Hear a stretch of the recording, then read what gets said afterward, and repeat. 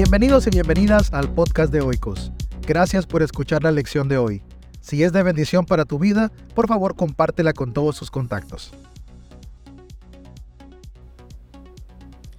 Bueno, buenos días. Gracias por estar aquí. Gracias a los que están también conectados en esta mañana. Vamos a hacer una continuación de la lección de la semana pasada, profundizando en uno de los temas, porque realmente el texto se prestaba para mucho, ¿no? Y de hecho estamos sacando al menos 3 lecciones más de lo que no pudimos analizar tan a fondo la semana pasada. Entonces, quiero comenzar contándoles una historia que probablemente ya se las he contado, pero pues se la voy a volver a contar.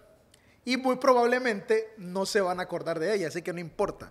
Bueno, una de las asignaturas, una de las materias más difíciles que me tomó o que me tocó, ¿no? En la universidad me costó pasarla, era una clase que se llamaba ecuaciones diferenciales. Algunos de ustedes estarán familiarizados con el tema, otros no estarán tan familiarizados. La cosa es que por alguna razón decidí dejar la clase de ecuaciones diferenciales hasta el final de toda la carrera, para mi último semestre, pensando que podía dedicarle más tiempo al llevar solamente 2 clases.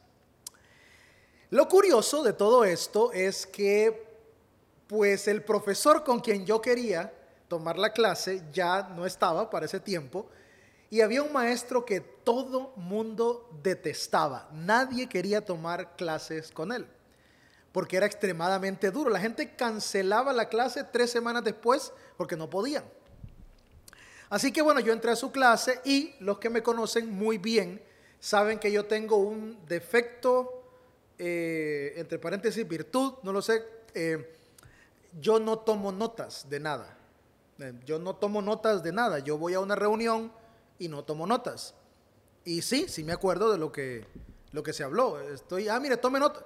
No necesito tomar nota y realmente es muy raro, muy raro que se me olvide algo, porque como que mi cerebro capta lo que son los pendientes, las cosas, es muy raro, entonces no tomo notas.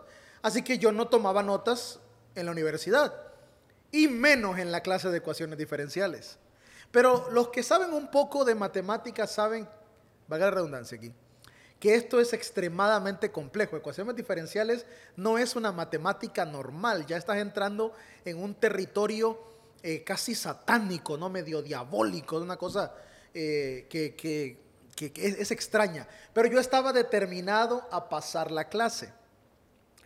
Y entonces un día me despertó la curiosidad que el profesor entró, escribió un problema en la pizarra, bastante corto, y dice: el que lo haga tiene 10 puntos adicionales del examen. Y empezamos todos a darle. Nadie lo pudo resolver. Yo en 4 líneas había encontrado la respuesta, pero no era la respuesta correcta. Cuando él empezó a desarrollar el problema, me percaté de que no solo estaba equivocado, creo que hasta me deprimí, porque él llenó la pizarra 3 veces, terminó y dijo copien, y luego borró. Siguió, la llenó, copien, borró 3 veces para encontrar la respuesta de un problemita súper corto. Así que yo estaba frustrado y yo dije: no me voy a graduar, no voy a pasar esta clase. Y algo se me metió en la cabeza: ¿de dónde este hombre sacó ese problema? Y me fui, me dirán loco ustedes, me obsesioné al punto que me fui a 3 bibliotecas de 3 diferentes universidades a consultar los libros de ecuaciones diferenciales que habían ahí. ¿Quién hace eso? Bueno, yo, en mi obsesión y en mi miedo. Tenía muchísimo miedo, se los confieso. Si no pasaba esa clase, no me iba a poder graduar en el tiempo. Era una cuestión muy difícil para mí. Y quería, pues, de una graduarme. Y al final llegué a la Benemérita Universidad Nacional Autónoma de Honduras, la cual tiene la fama de tener las mejores matemáticas de Honduras. Es como entrar, ahí se lo digo, como entrar al Hades, ¿no? Y una cosa exagerada. Entonces llego y le pregunto a la bibliotecaria, disculpe, ¿qué libros de ecuaciones diferenciales tiene? Y me empieza a decir los nombres del sistema y le digo, no, ese no, ese no, ese no. Porque ya los había hojeado y había buscado los problemas. Y eran como 25 libros había explorado ya. Y le digo, no hay un libro así como viejito, como de esas cosas que uno no espera encontrar. Ah, permítame. Y se va la señora y regresa con un librito de este tamaño y así, de delgadito. Y esto es raro. Me dice, mire este. Es una publicación de 1982. Y esto es yo conectando el zodiaco, ¿no? Porque conectando el zodiaco, ¿no? Y el año en que yo nací, aquí está. La cábala, ¿eh? Bueno, y entonces llego y empiezo a hojear el libro y como en la página 20, 25 me encuentro el problema. Yo dije, wow, no puede ser. De aquí lo sacó.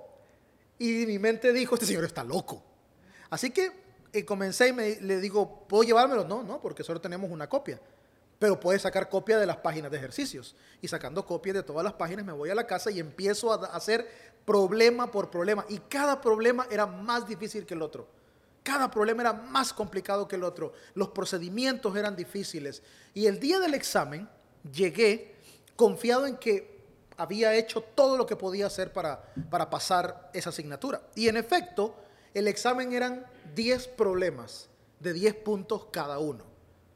O sea, si perdías 3, 4 problemas, se acabó. Así que cuando veo el examen, 3 de esos problemas eran los que yo había hecho. Y comencé a hacerlos. Pero los otros 7, uno era sencillo, era tan sencillo que ya estaba hecho en clase. Pero habían 6 que eran muy difíciles. Demasiado difíciles. Y yo dije, no voy a poder pasar. Hay demasiada presión. No lo voy a lograr.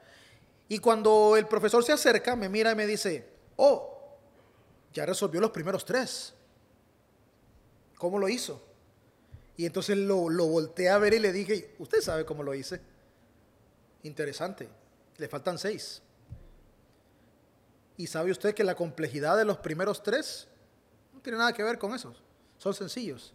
Tiene las respuestas a simple vista, pero no se ha dado cuenta porque está enfocado en el procedimiento.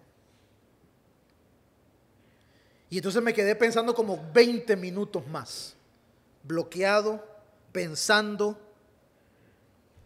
Y al final de todo, cuando ya solo faltaban como 20 minutos también para que terminara, la inspiración llegó.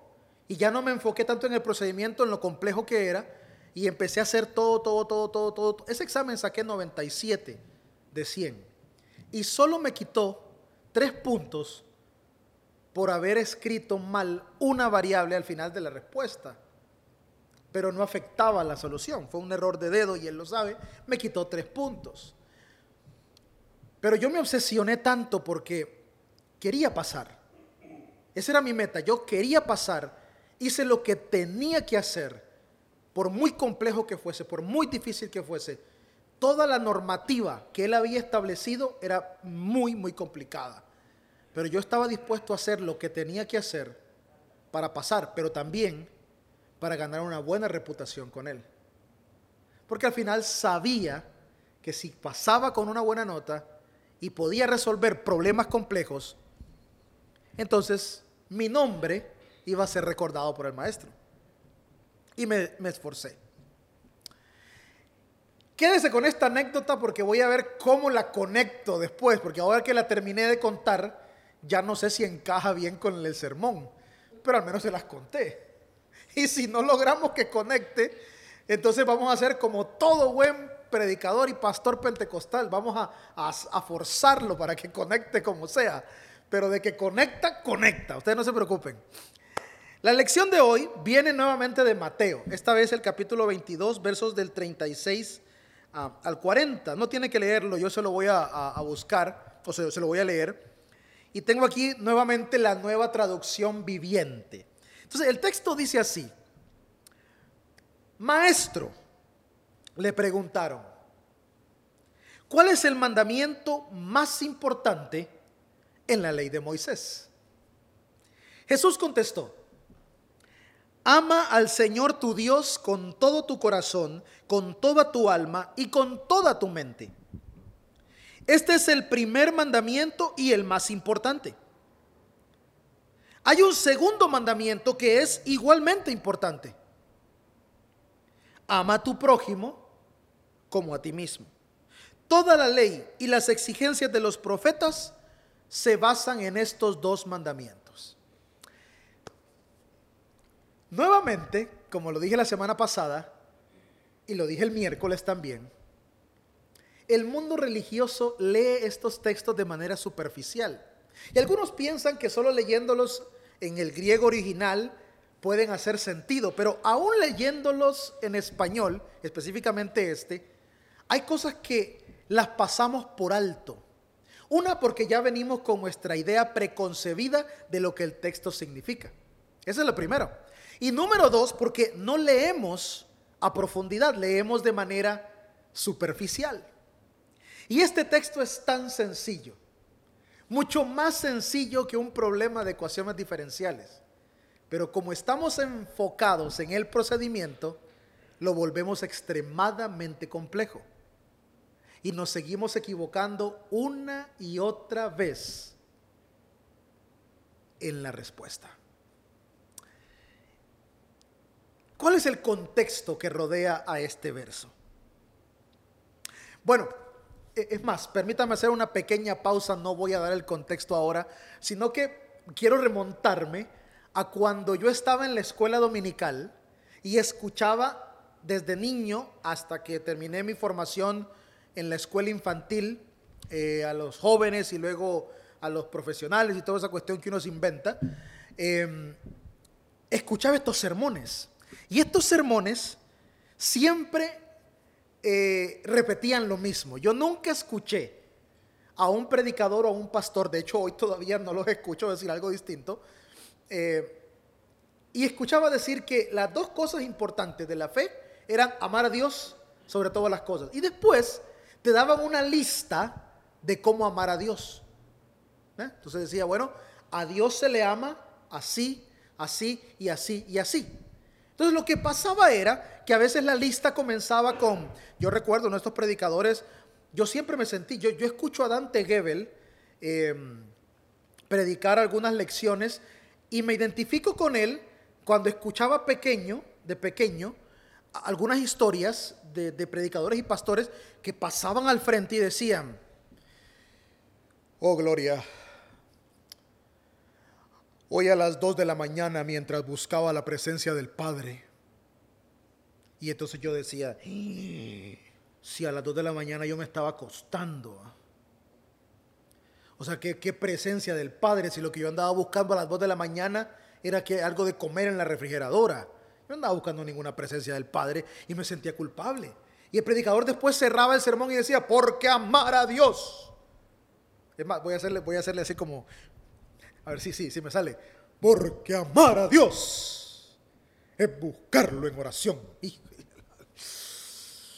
Y si buscar a Dios, amar a Dios es buscarlo en oración. Y yo en mi mente, y yo no oro, brother. O sea, yo no oro. Yo culpable. Entonces lo que hice fue que como yo quería amar a Dios y había que buscarlo en oración, porque yo leía la Biblia, porque era otra manera, ¿no? Y me dormía. Entonces yo estaba leyendo la Biblia y me dormía. Entonces me sentía culpable porque sí, es la palabra de Dios y yo no puedo concentrarme en este libro. Y luego con la oración me fui a una librería cristiana y le digo a la dependiente, disculpe, los libros de oración. Ah, sí, joven, mire esa sección de ahí. Cómo orar, cómo mejorar su oración, cómo orar en la batalla, cómo combatir. Y aquí está. Yo después de leer estos libros, yo voy a ser un guerrero poderoso. A mí no se me va a resistir nadie. Y empiezo a comprar los libros. Todavía tengo como 3 de esos que nunca los leí. Y aquí están. Y eso fue hace muchísimos años, en los 90. Y leí libros y no mejoraba la oración. No me pasaba. Entonces me sentía mal porque me decían que amar a Dios era leer la Biblia y yo me dormía. Me decían que amar a Dios era orar y yo no oraba. Me decían que amar a Dios era congregarse. Ah, pero ahí sí, como yo iba todos los días, literalmente, lunes grupo de crecimiento, martes reunión de hombres, miércoles estudio bíblico, jueves culto de hogar, viernes grupo de crecimiento, sábado reunión de jóvenes, domingo en la mañana servicio principal, domingo en la tarde el servicio de la tarde. ¡Ay! Yo amaba a Dios, ¿me entiendes? No oraba, no leía, pero amaba a Dios, porque así me enseñaron. Y luego entraba la otra parte, y ama a tu prójimo como a ti mismo. Y ustedes han escuchado esas lecciones, que la gente dice, porque uno no puede amar a otro si no se ama a sí mismo. Y se suena bien como bien romántico, pero en realidad el texto no dice eso. Y luego le preguntas al predicador, hermano, ¿y quién es mi prójimo? Todo el mundo pregunta eso. ¿Y quién es mi prójimo? Y recuerdo un predicador que decía, sencillo, ahí está en la palabra, mi prójimo. La palabra prójimo viene de proxy. El próximo, decía. Entonces, ¿quién es mi prójimo? El próximo, el que tengo ahí al lado. Y yo decía, qué profundo esta enseñanza. Y entendí que hay dos cosas que vamos a intentar explorar hoy. Entendí que tres cosas entendí. Número uno, leemos el texto de manera superficial y pensamos que Jesús está haciendo una escala, una estructura. Número dos, que normalmente nuestra definición de amor está sujeta a nuestra propia experiencia. Y cada quien va definiendo amor a partir de su propia experiencia, su propia opinión o el bagaje que trae en su periodo de formación. Y número tres, entendí que también me vuelvo relativo cuando determino quién es mi prójimo. Para algunos grupos religiosos de carácter sectario, su prójimo son ellos mismos, solo los que pertenecen a su iglesia, a su comunidad. Para otros, el prójimo es el que está fuera, porque el que está dentro es el hermano, la hermana. Pero el prójimo es el que está fuera, el que hay que alcanzar. En pocas palabras, el perdido, como le llamamos. Para otros, el prójimo es su raza, su gente. Y otros, el prójimo es con quien interactúa. Y puedo seguir y seguir y seguir y seguir. Y la idea de prójimo va a ir cambiando. De hecho, en este tiempo, cuando se plasma en los evangelios, por influencia del Antiguo Testamento también, la idea de amar al prójimo es un concepto que evolucionó. ¿Quién es el prójimo? No era la misma idea 100 años antes, 200 años antes, 300 años antes. Fue cambiando porque la gente se sigue haciendo, voy a decir esto con firmeza, la gente se sigue haciendo las preguntas incorrectas cuando se trata de textos como este. Así que vamos a explorar un poquito qué implica o qué representa el texto de Mateo. Para muchos es un texto adornado. ¿Se acuerdan que eso lo expliqué el miércoles de cómo funciona el adornar los textos con detalles teológicos para dar un mensaje específico de una historia? Muchos creen que realmente la historia real pues es como Marcos la relata, pero nosotros vamos a centrarnos en Mateo. Hay un par de elementos que vamos a considerar antes de entrar ya de lleno a la aplicación. Esto que Jesús presenta sí es una innovación. Algunos académicos de diferentes prácticas, algunos agnósticos, otros ateos, otros cristianos, otros más conservadores, otros más progresistas en su interpretación, dicen que realmente esta idea de Jesús no es nueva, no es innovadora. Realmente la idea no es nueva, pero sí hay una innovación en sus palabras que nos permite reinterpretar el texto de una manera bien interesante. Permítanme primero explicar cuál es el contexto donde esto se escribe y por qué es importante.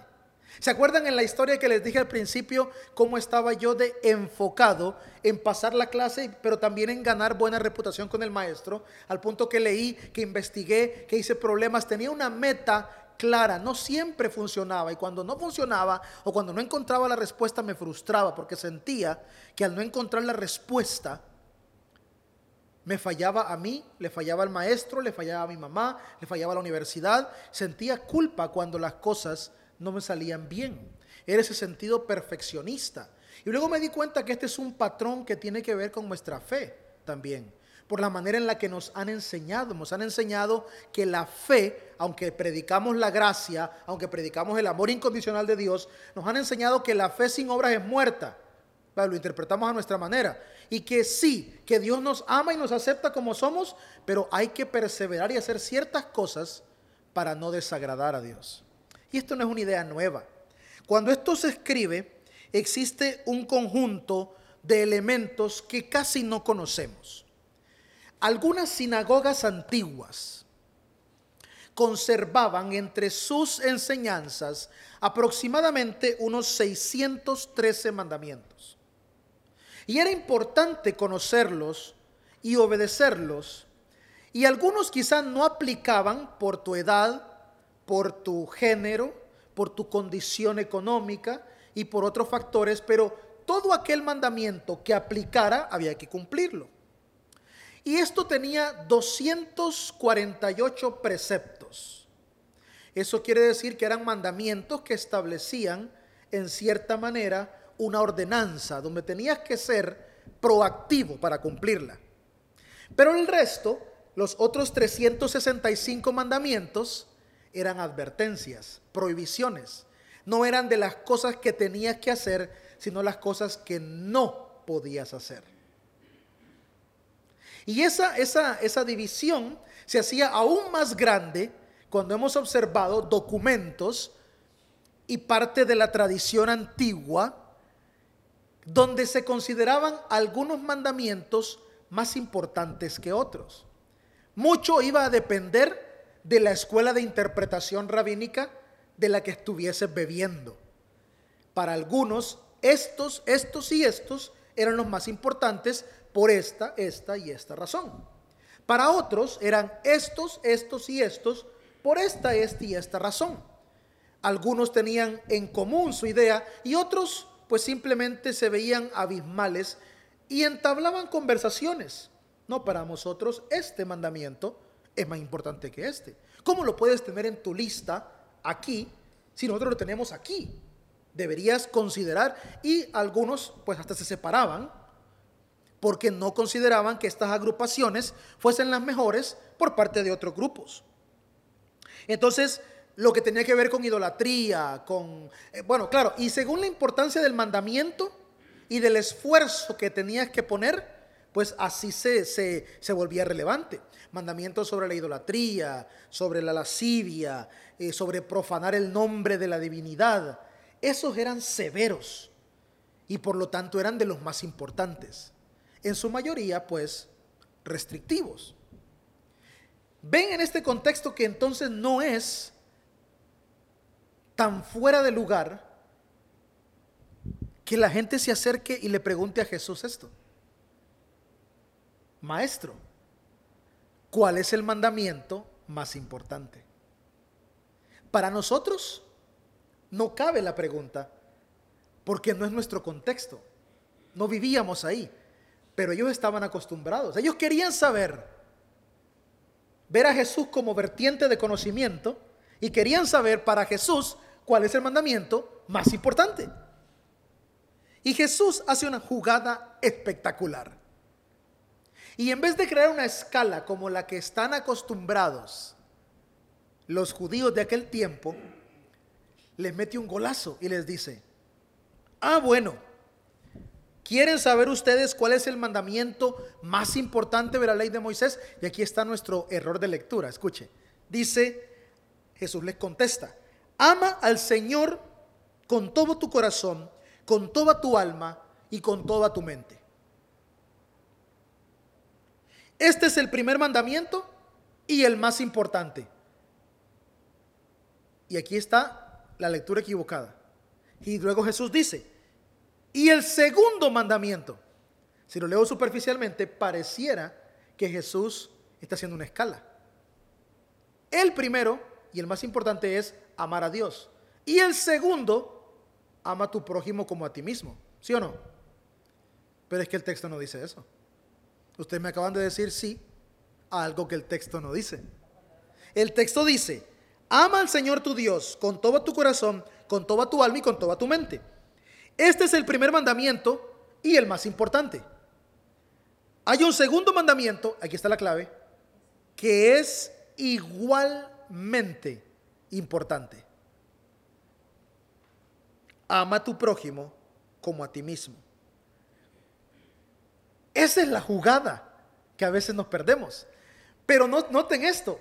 A Jesús le preguntan: maestro, dinos cuál es el más importante. Le preguntan por uno y él responde con dos. O mejor dicho, responde con uno que posee dos dimensiones exactamente iguales. Esto es una conexión directamente proporcional.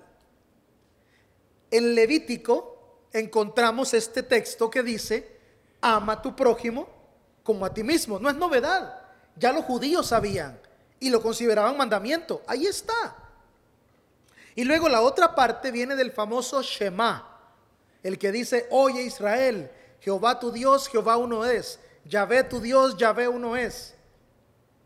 Que es una oración piadosa que hasta la fecha los judíos siguen haciendo al despertar, al mediodía, por la noche, dependiendo cómo van con su tradición y con su apego a la fe. Lo siguen haciendo. ¿Y qué es lo que hace Jesús? Agarra el Shema, que es una de las declaraciones más importantes del judaísmo, y agarra el texto de Levítico y dice: ¿cuál es el más importante? Amarás al Señor tu Dios con toda tu mente, con toda tu fuerza, con todo lo que tienes. Ese es el más importante. Pero hay un segundo que es igual de importante, dice Jesús. Es igualito. O sea que el segundo es el más importante también. Y el primero es el más importante también.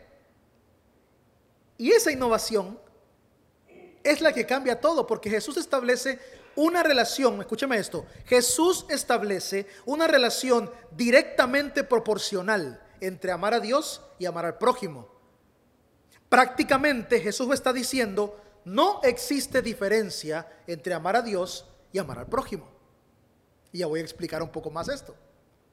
No existe diferencia entre amar a Dios y amar al prójimo. Son dos cosas ligadas la una con la otra. Y entonces nosotros, como lo dije al principio, tenemos un conflicto con esta idea. Tenemos el conflicto con esta idea porque la religión nos ha enseñado que lo más importante es que amemos a Dios y punto. Y luego la misma religión nos dice cómo amar a Dios. ¿Cuáles son las cosas que le agradan a Dios? ¿Cuáles son las cosas que le gustan a Dios? Que de pura casualidad son las mismas cosas que le gustan a tu pastor. Son las mismas cosas que le gustan a tu denominación. Son las mismas cosas que le gustan al que te está enseñando. Qué casualidad que aún para definir cómo amar a Dios estamos extremadamente divididos. Unos piensan que a Dios se le ama de esta manera y otros piensan que a Dios se le ama de esta manera. Y es interesante porque al final Dios no puede respondernos y decirnos: me estás amando bien. Porque cualquier experiencia que yo tenga en cuanto a una disciplina espiritual, lectura, oración, meditación, es una experiencia netamente personal que me genera paz a mí. Pero no hay una voz de Dios audible que diga: ¿cómo me hace sentir amado? Uy, si es que este siervo cuando se arrodilla, a mí se me eriza la piel, dice Dios. Yo digo: uy, ahí viene este que me habla con tanta ternura que me derrite el corazón. Y no nos damos cuenta que en realidad estas experiencias son para nosotros, no son para Dios. Por eso Jesús no se esmera en entregarnos experiencias como resultado del amor a Dios, sino que lo ata con la prueba fidedigna, tangible, de lo que implica amar a Dios, que es amar al prójimo. Nosotros tenemos un concepto de amor, como lo dije antes, a partir de nuestra propia experiencia. Nosotros decimos: bueno, para mí el amor es así, así y así. A veces por el tipo de amor que hemos recibido, cómo hemos sido formados. Es interesante cómo nosotros mismos y nuestras diferentes construcciones sociales hemos establecido límites para el amor, condicionamientos para el amor. Yo amo y todo, pero llego hasta cierto punto en mi amor, o hasta ciertos sectores. Hay ciertas líneas que no las quiero cruzar, o mejor dicho, hay ciertas personas a las que no quiero amar. Y eso choca y contradice mi declaración totalmente. ¿Qué es lo que nos muestra Jesús en este texto? ¿Qué es lo que nos muestra Jesús con claridad cuando dice: amen a Dios con todo lo que ustedes son?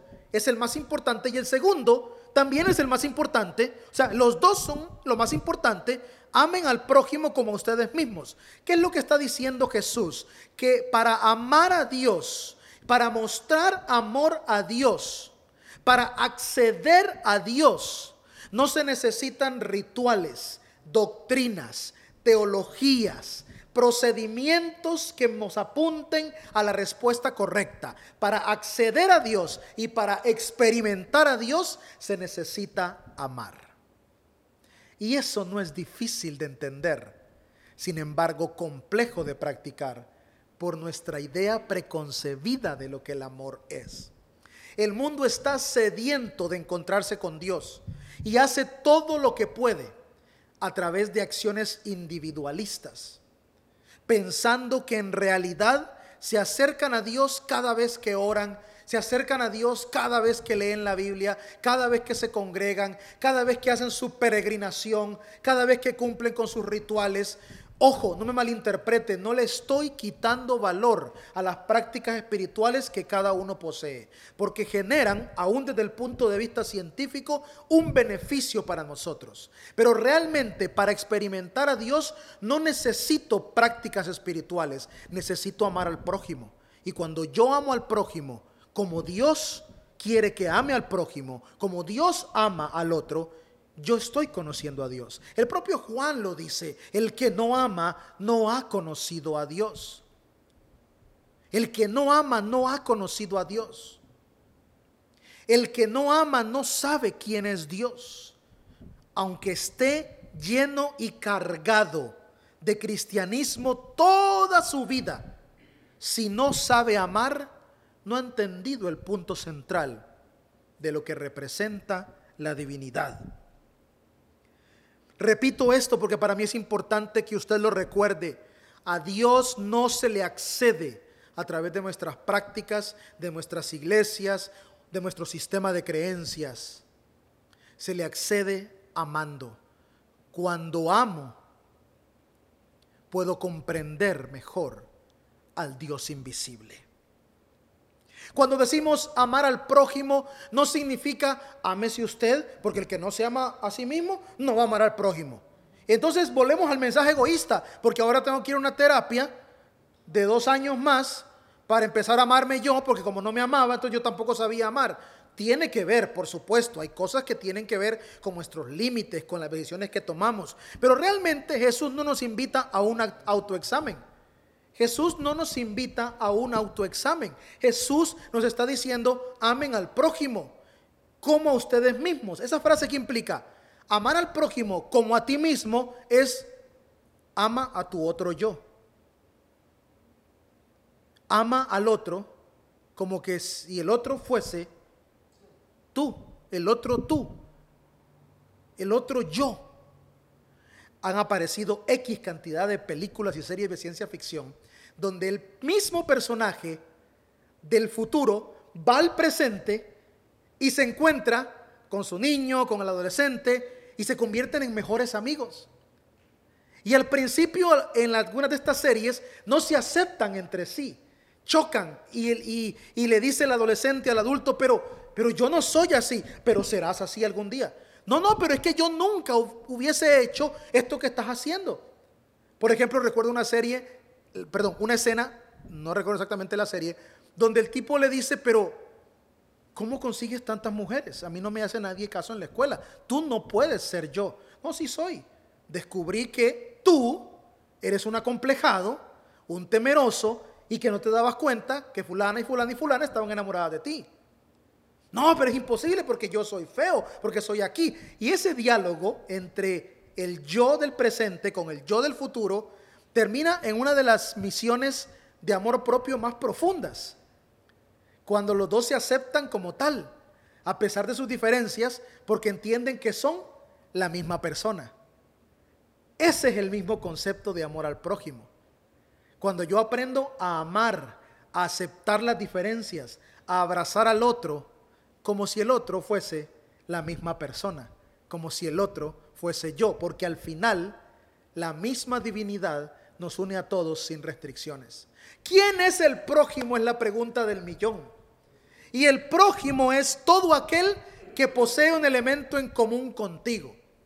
Y si nosotros por fe declaramos que Dios es nuestro creador, eso es lo que hemos creído por la fe que profesamos, y estamos conscientes de eso, cada cosa creada posee algo que yo tengo. Cada cosa creada posee algo que también yo poseo. La esencia divina, el aliento de vida.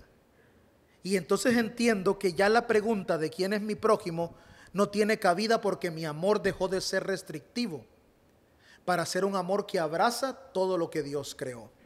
Un amor que abraza al humano, al que es distinto a mí, al que piensa diferente a mí. Óigame lo que voy a decirle.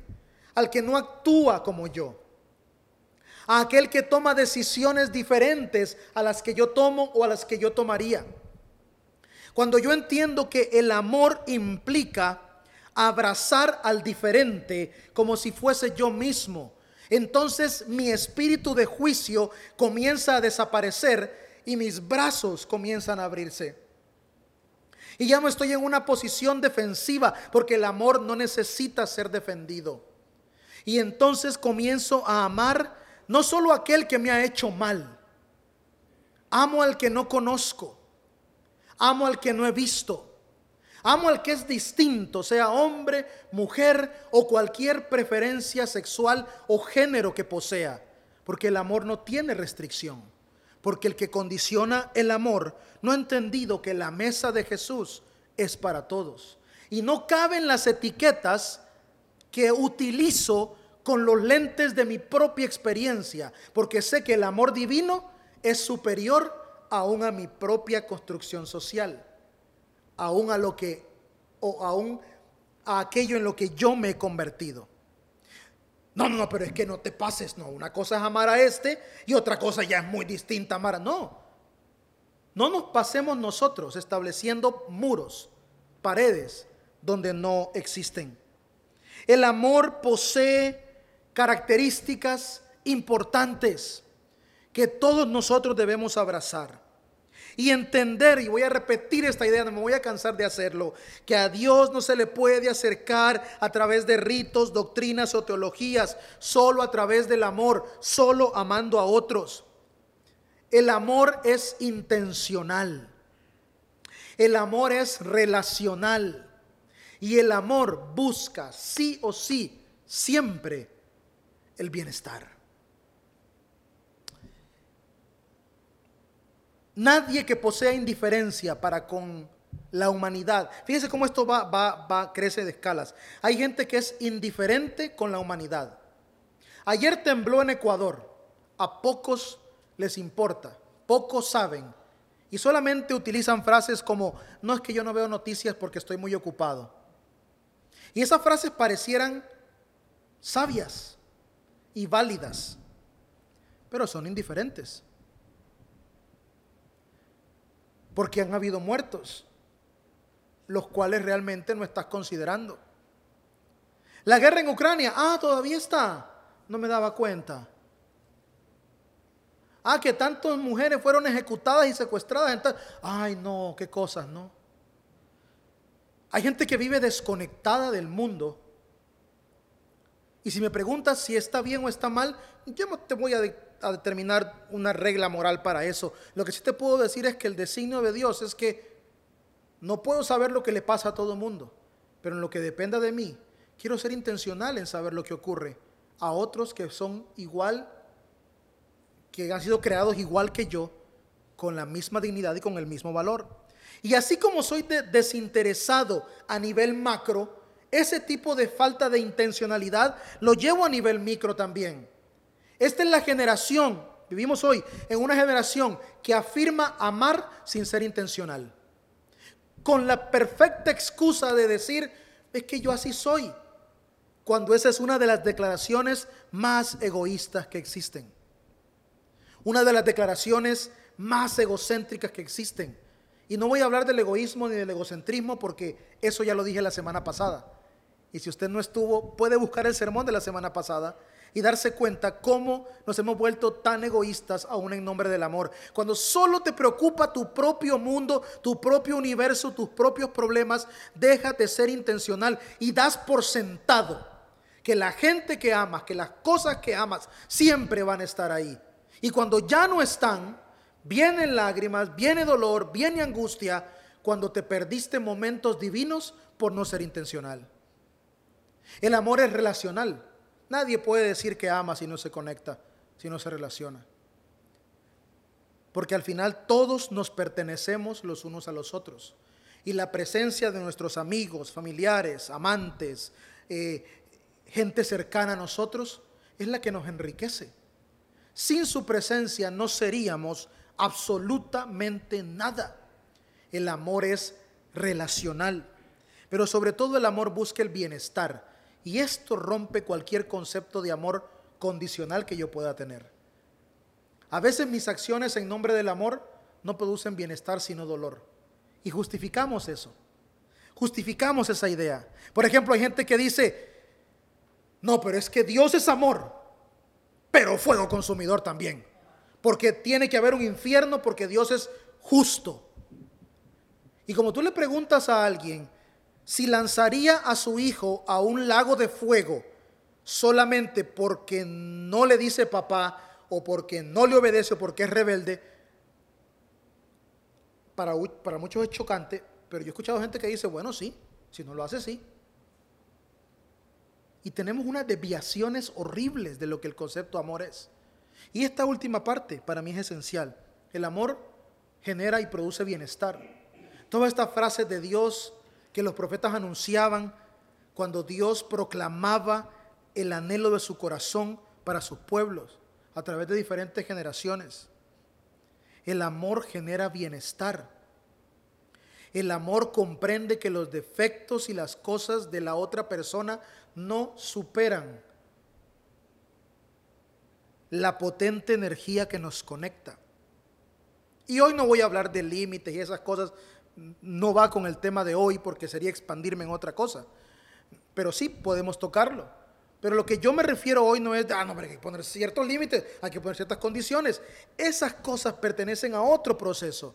Pero cuando hablo de el amor, entiendo que es urgente comprender que debe producir bienestar. Mientras sigamos encerrando al amor y al prójimo en conceptos y definiciones, más seguiremos alejándonos de Dios. Los templos, las iglesias están llenos de personas que los domingos levantan sus manos, cantan sus canciones y aún así están extremadamente lejos de Dios. No porque Dios se haya apartado, sino porque ellos no saben amar. Y este es producto del sectarismo que invade a nuestro cristianismo, que tristemente, con declaraciones como somos la iglesia verdadera, declaraciones como no somos como ellos, declaraciones como es que nosotros buscamos la práctica de la santidad, que nos van separando y excluyendo del otro sin darnos cuenta de quien realmente nos separan es de Dios. Entre más me alejo de otros pensando que soy mejor, o me alejo por mi propia indiferencia, por mi falta de intencionalidad, entre más me separo de las conexiones auténticas de la vida con otras personas, con otros elementos de la creación, con la naturaleza, con los animales, con las mascotas. Todas estas cosas poseen elementos divinos, elementos que deben ser valorados y atesorados por nosotros, y que la religión simplemente les llama conceptos triviales. Hoy en día necesitamos una revolución del amor, un amor que esté por encima de las reglas, un amor que esté por encima de todo. Y es que quiero cerrar con esta frase que va a ser extremadamente controversial, pero que estoy seguro que la va a entender. Y si no la entiende, pues ya como que no sé qué. ¿Será que mejor me voy a hacer otro examen de ecuaciones diferenciales? Pero esta frase para mí probablemente va a ser una de las frases más heréticas que usted va a escuchar. Pero espero que dentro del contexto de lo que acabo de hablar lo comprenda. Y sobre todo comprenda la profundidad de esto. Jesús dice, Jesús es claro: Maestro, ¿cuál es el mandamiento más importante? Dime un mandamiento que esté por encima de todos y que resuma a la Torá de Moisés. Y quizá esta gente con la pregunta no buscaba solo conocer lo que Jesús pensaba, sino también quizá afirmar lo que ellos creían que era el mandamiento más importante. Y Jesús les contesta: muy bien, ¿quieren que les diga cuál es el mandamiento más importante? Pues ama a Dios, es el más importante. Y el segundo es igual de importante. Están en la misma altura. Ama a tu prójimo como a ti mismo. Escuche lo que voy a decirle. Dios no puede estar por encima de tu prójimo, porque eso es inconsistente. Dios no puede estar por encima de tu prójimo. Y este es un concepto que desarma la idea que nos han enseñado. Por encima de todo está Dios. Por sobre todas las cosas, Dios primero. Porque Dios es quien me ayuda, quien me auxilia, quien está ahí para mí, quien me lleva para este lado, me lleva para el otro lado, me secuestra, me teletransporta, o sea, todo. Ese es el Dios en el que hemos creído. Y quizá Dios se sonríe y piensa: no entendió. No entendió que cada mano que le extendieron era divina. No entendió que cada plato de comida que pusieron en su mesa era divino. No entendió que cada taza de café que le sirvieron era divina. No entendió que cada conexión, que cada interacción era divina, por estar pensando en arriba solamente y por tener su mirada. Ponga su mirada arriba en los cielos. Dios no quiere que pongas tu mirada arriba en los cielos. Quiere que la pongas frente a tu prójimo, porque ahí es donde lo vas a ver, ahí es donde lo vas a encontrar. Y alguien que dice: para mí Dios es todo, Dios es mi todo, pero está desconectado de su prójimo, no entendió nada y está adorando a una versión de Dios que es inexistente. Porque el Dios que encontramos revelado en las Escrituras se manifiesta en el otro, y solo a través del otro podemos verlo. Solo a través del otro podemos palparlo, conocerlo e interactuar con esa fuerza divina que en realidad es el amor propio, el mismo amor, el amor que es la fuerza más poderosa del universo. La naturaleza de Dios, la naturaleza divina es amor, y solo amando se puede experimentar. Cuando la gente dice: es que allí se siente la presencia de Dios. Esa no es presencia de Dios. Ese es el alboroto de tus emociones. Es válido, es bueno y es bonito. Pero la presencia de Dios se siente en la carcajada de tu sobrino, en la carcajada de tu hijo, en el abrazo de tu hermano, de tu hermana, de tu madre, de tu padre, en la noche interminable de chistes, en el karaoke donde todos cantan horrible menos tú, al calor de los tragos con los amigos, al calor de una bebida refrescante a la orilla de la playa con la gente que quieres. Allí es donde se experimenta la presencia de Dios. En estos momentos hemos creado esta idea de que le decimos a la gente: vengan el domingo a nuestro servicio súper innovador y súper nuevo. donde la presencia de Dios estará presente. Brother, si la presencia la ando todo el tiempo, y tú la andas todo el tiempo y siempre está conmigo y siempre está contigo, y choca y hace chispas, de la buena, por supuesto, cuando nos encontramos nosotros. Jesús dice, no se compliquen la vida, entiendan una cosa: si se aman, aman a Dios. Si experimentan amor, ya conocieron todo lo que necesitaban por conocer, porque el amor libera, el amor restaura, el amor genera bien, el amor salva, y de hecho es lo único que puede salvarnos. Bueno, ¿qué vamos a hacer con esto? ¿Qué vamos a hacer con esta idea del amor?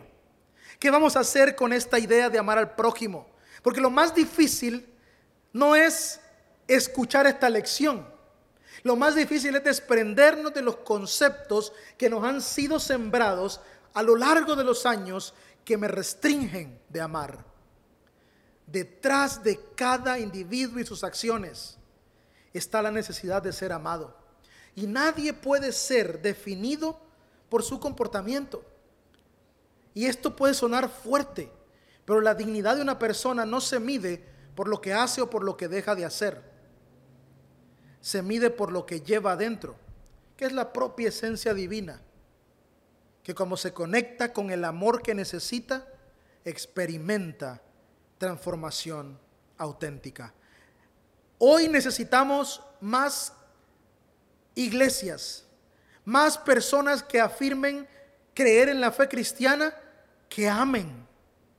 Porque tristemente la historia nos ha mostrado que los que más odio han representado en sus círculos pequeños y aún a nivel macro han sido los que profesan la religión.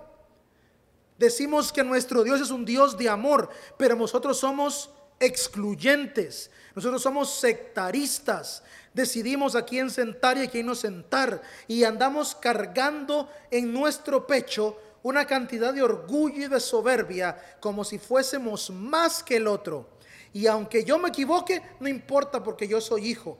Y hemos creado esta diferenciación tan estúpida de decir que hay unos que son hijos de Dios y otros son criaturas, son creación, y que para ser hijo hay que bautizarse. Y ese es un invento de la religión. Todos somos hijos, y cuando entiendo eso, cuando lo comprendo, la venda se cae y comprendo a cabalidad que voy a amar, que necesito amar, y que no nací para adorar, como dicen muchos. Nacimos para adorar. No, nacimos para amar. ¿Qué vas a hacer con esta lección? ¿Qué vas a hacer con esta idea? Cierro con la frase para que no se te olvide. Dios no puede estar por encima de tu prójimo. Porque si Dios está por encima de tu prójimo, estás creyendo en un Dios que no existe. Nos vemos la próxima semana en Oikos, y muy pronto, o sea, la próxima semana, de hecho, vamos a anunciarles qué vamos a hacer de especial para Pascua, ¿no? Para Easter, que es abril 9, si no me equivoco. Gracias. Nos vemos el miércoles, los que deseen venir a casa para continuar con nuestro estudio, y los que no se conectan, pues, en línea, que estarán ahí enlazados con nosotros. Bendiciones, hasta la próxima semana.